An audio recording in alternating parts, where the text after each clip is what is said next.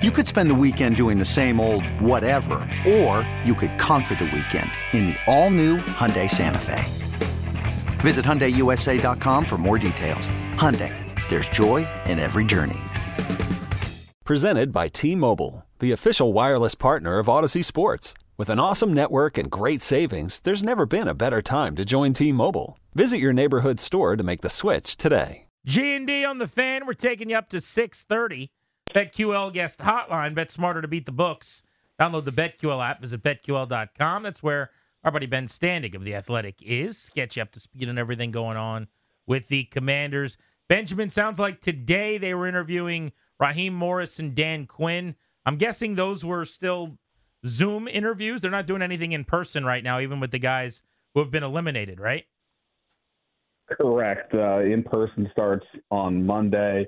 So, yeah, unless I'm missing something, they're doing these over the old Zoom. And, it's the preliminary stuff. And then we'll find out who the real, their main candidates are once we get to the in-person stuff. Yeah, am I crazy for saying, I hate to use a dog and pony show here, but the first lists that come out for all these teams, some of these teams are interviewing, I think the Panthers had 13 people or whatever. It's easy on a Zoom for 90 minutes to have a coaching interview. But when you fly someone in to Harris's house and sit on the couch and you talk about their staff and you get after it for 4 hours or whatever, to me, that's the real round. That's next week. Am I kind of off on how I view this? And also, how many interviews do you expect in that round?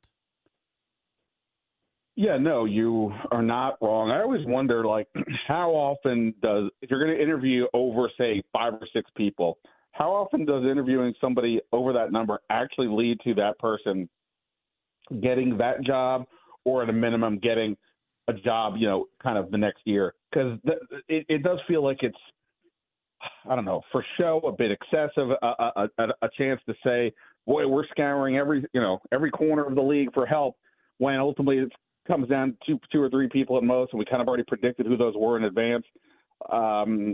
But in terms of the Washington, I don't know. I mean, they had 2 people at the finalists for the GM job.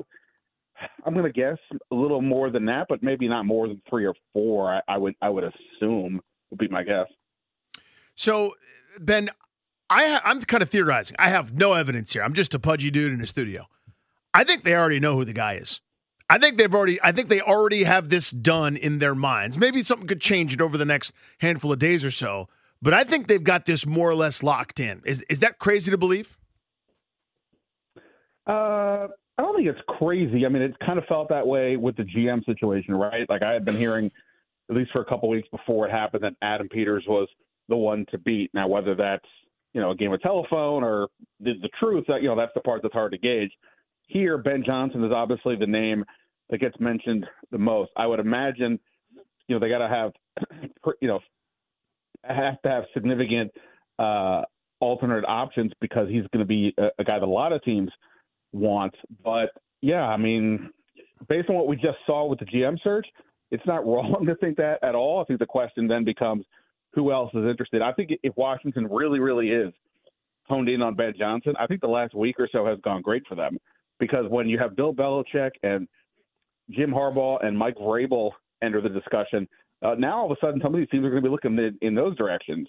And now, that takes, Ben, if it was Ben Johnson a month ago, it was Ben Johnson and then you figure out number 2. Now he's not necessarily the number 1 guy for certain teams. And I think that could actually, help Washington. Everybody, Ben Standig of The Athletic with us here on G&D. So if it's not Ben Johnson, who I know we end up over talking about, who's it going to be if it's not him? Yeah, well, I think at that point, I think it really is sort of a level playing field. We haven't heard yet if they're interested in Mike Vrabel. I think that's obviously a guy who's had some success in this league. That would be interesting for what it's worth. He he was with the Patriots at the same time that Adam Peters was a scout. That was 100 years ago, so I'm not saying that means anything, but they were. I don't know. I mean, I'm kind of intrigued by Raheem Morris. It feels like, this is the year he finally gets another shot somewhere to be a head coach. We'll see. That's clearly more of he's a defensive coordinator. That's more of the leader of men type hire than this offensive play caller type. Because if you still want offense, I mean, you're kind of now down to is it Bobby Slowick, who, look, maybe he's the next hot young guy, but he's a one-year coordinator. That's a pretty thin resume. They haven't interviewed anybody else like a Brian Callahan with the Bengals or Dave Canales with the Bucks. Maybe that changes with Peters on board, but there's mostly defensive guys. So if they don't get Johnson based on their list, I guess I would assume it's more likely to be a defensive guy. Ben Standig of The Athletic. So to be clear, you mentioned Vrabel, or you kind of threw some names out there. They have not requested permission to interview him. Do you think they're still going to add to their list? Or the 6 guys that we've been hearing about for now 10 days, is that it? Yeah, I think the current list is 7. The fact that Peters has come on board since they came up with that list of 7 kind of makes me think there will be some other ones, at least you would think virtually, and then go from there. Like, 49ers defensive coordinator Steve Wilks. Peters has been with him this season. I mentioned some of those other offensive coordinators. And then, then a guy like Vrabel, I don't know. He feels like he's sort of the mix. Like, I'm not putting him in the Harbaugh Belichick category, but, he's a little bit of an older guy who's had some kind of success. But he would, at his age, he could be around for another, a couple decades if things go well. Whereas like a Belichick is clearly more of a short-term play. So I don't know. I guess it's possible. Look, 7 is a pretty good number. Like I just said, there was, at some point it becomes overkill. But at the same time, when you only have 2 offensive coordinators in that mix, I kind of think you would look to add somebody else. Ben, what could derail this? And I guess what I'm talking about is I'm going to assume an offensive mind is here, new ownership group, new GM, new, offensive-minded head coach to kind of get this whole thing started again. And, everybody's firing up the bandwagon, and we're talking about all the glory days coming back in short order. What's the one thing that could say, we're looking up in a few years going, okay, it looks like we have to start over again? Like, what could derail this thing? Well, I mean, just to use Josh Harris's time with the Sixers, somebody, Markelle Fultz could forget how to shoot, and Ben Simmons could never want to shoot. Whatever the football equivalents are. I mean, these things can happen. Obviously, it feels like they're off to a good start with the Adam Peters signing. Whatever coach they bring in, I know there's preferences for some over others, but whichever one they'll bring in, will be viewed as at least in a positive, just because it's new and different, and it's being chosen by a new and different brain trust in the organization.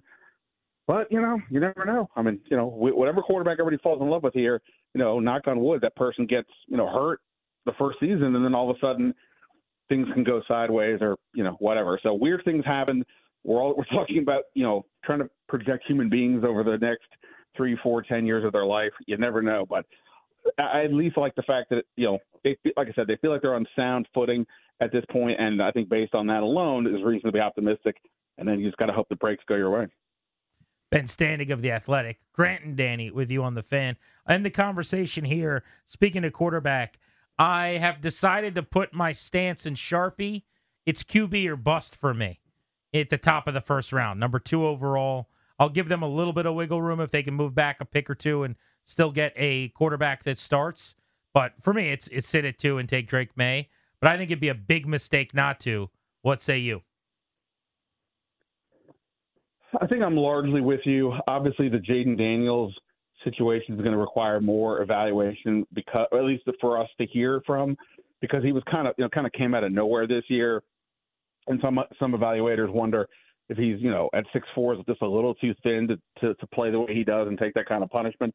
But if we assume that he is worthy of a top 3, 4, 5, 6 spot, then yeah, I think I'm largely with you. The only way would be if the trade haul that you got is just, so spectacular that you kind of can't say no, and you say, all right, well, we're going to, try to take a Michael Penix at the top of the second round, that type of thing, then I think I'm largely with you. Ben, pleasure as always, my friend. Thanks for the time. Guys, I appreciate it. See ya. Go check him out. Ben Standig's done great work covering this offseason in The Athletic. He will continue to, and you can read his work there. Let's get into what he had to say about the possibility that they are pretty far down the road when you asked about that. And then also, if it's not Johnson, then what? Grant and Danny on The Fan. Okay, picture this. It's Friday afternoon when a thought hits you. I can spend another weekend doing the same old whatever, or I can hop into my all-new Hyundai Santa Fe and hit the road. With available H-Track all-wheel drive and 3-row seating, my whole family can head deep into the wild. Conquer the weekend in the all-new Hyundai Santa Fe. Visit HyundaiUSA.com or call 562-314-4603 for more details. Hyundai, there's joy in every journey. This episode is brought to you by Progressive Insurance. Whether you love true crime or comedy, celebrity interviews or news, you call the shots on what's in your podcast queue. And guess what? Now you can call them on your auto insurance too with the Name Your Price tool from Progressive. It works just the way it sounds. You tell Progressive how much you want to pay for car insurance, and they'll show you coverage options that fit your budget. Get your quote today at Progressive.com to join the over 28 million drivers who trust Progressive. Progressive Casualty Insurance Company and Affiliates. Price and coverage match limited by state law. Hey everyone, Boomer Esiason here. The NFL draft is behind us and your favorite team is now gearing up for week number 1. The free Odyssey app puts you right in the middle of the pro football conversation with the biggest sports radio stations from across the country. The local voices who know your team the best, giving you their unfiltered takes on the current state of your squad. It's always football season right here on the free Odyssey app.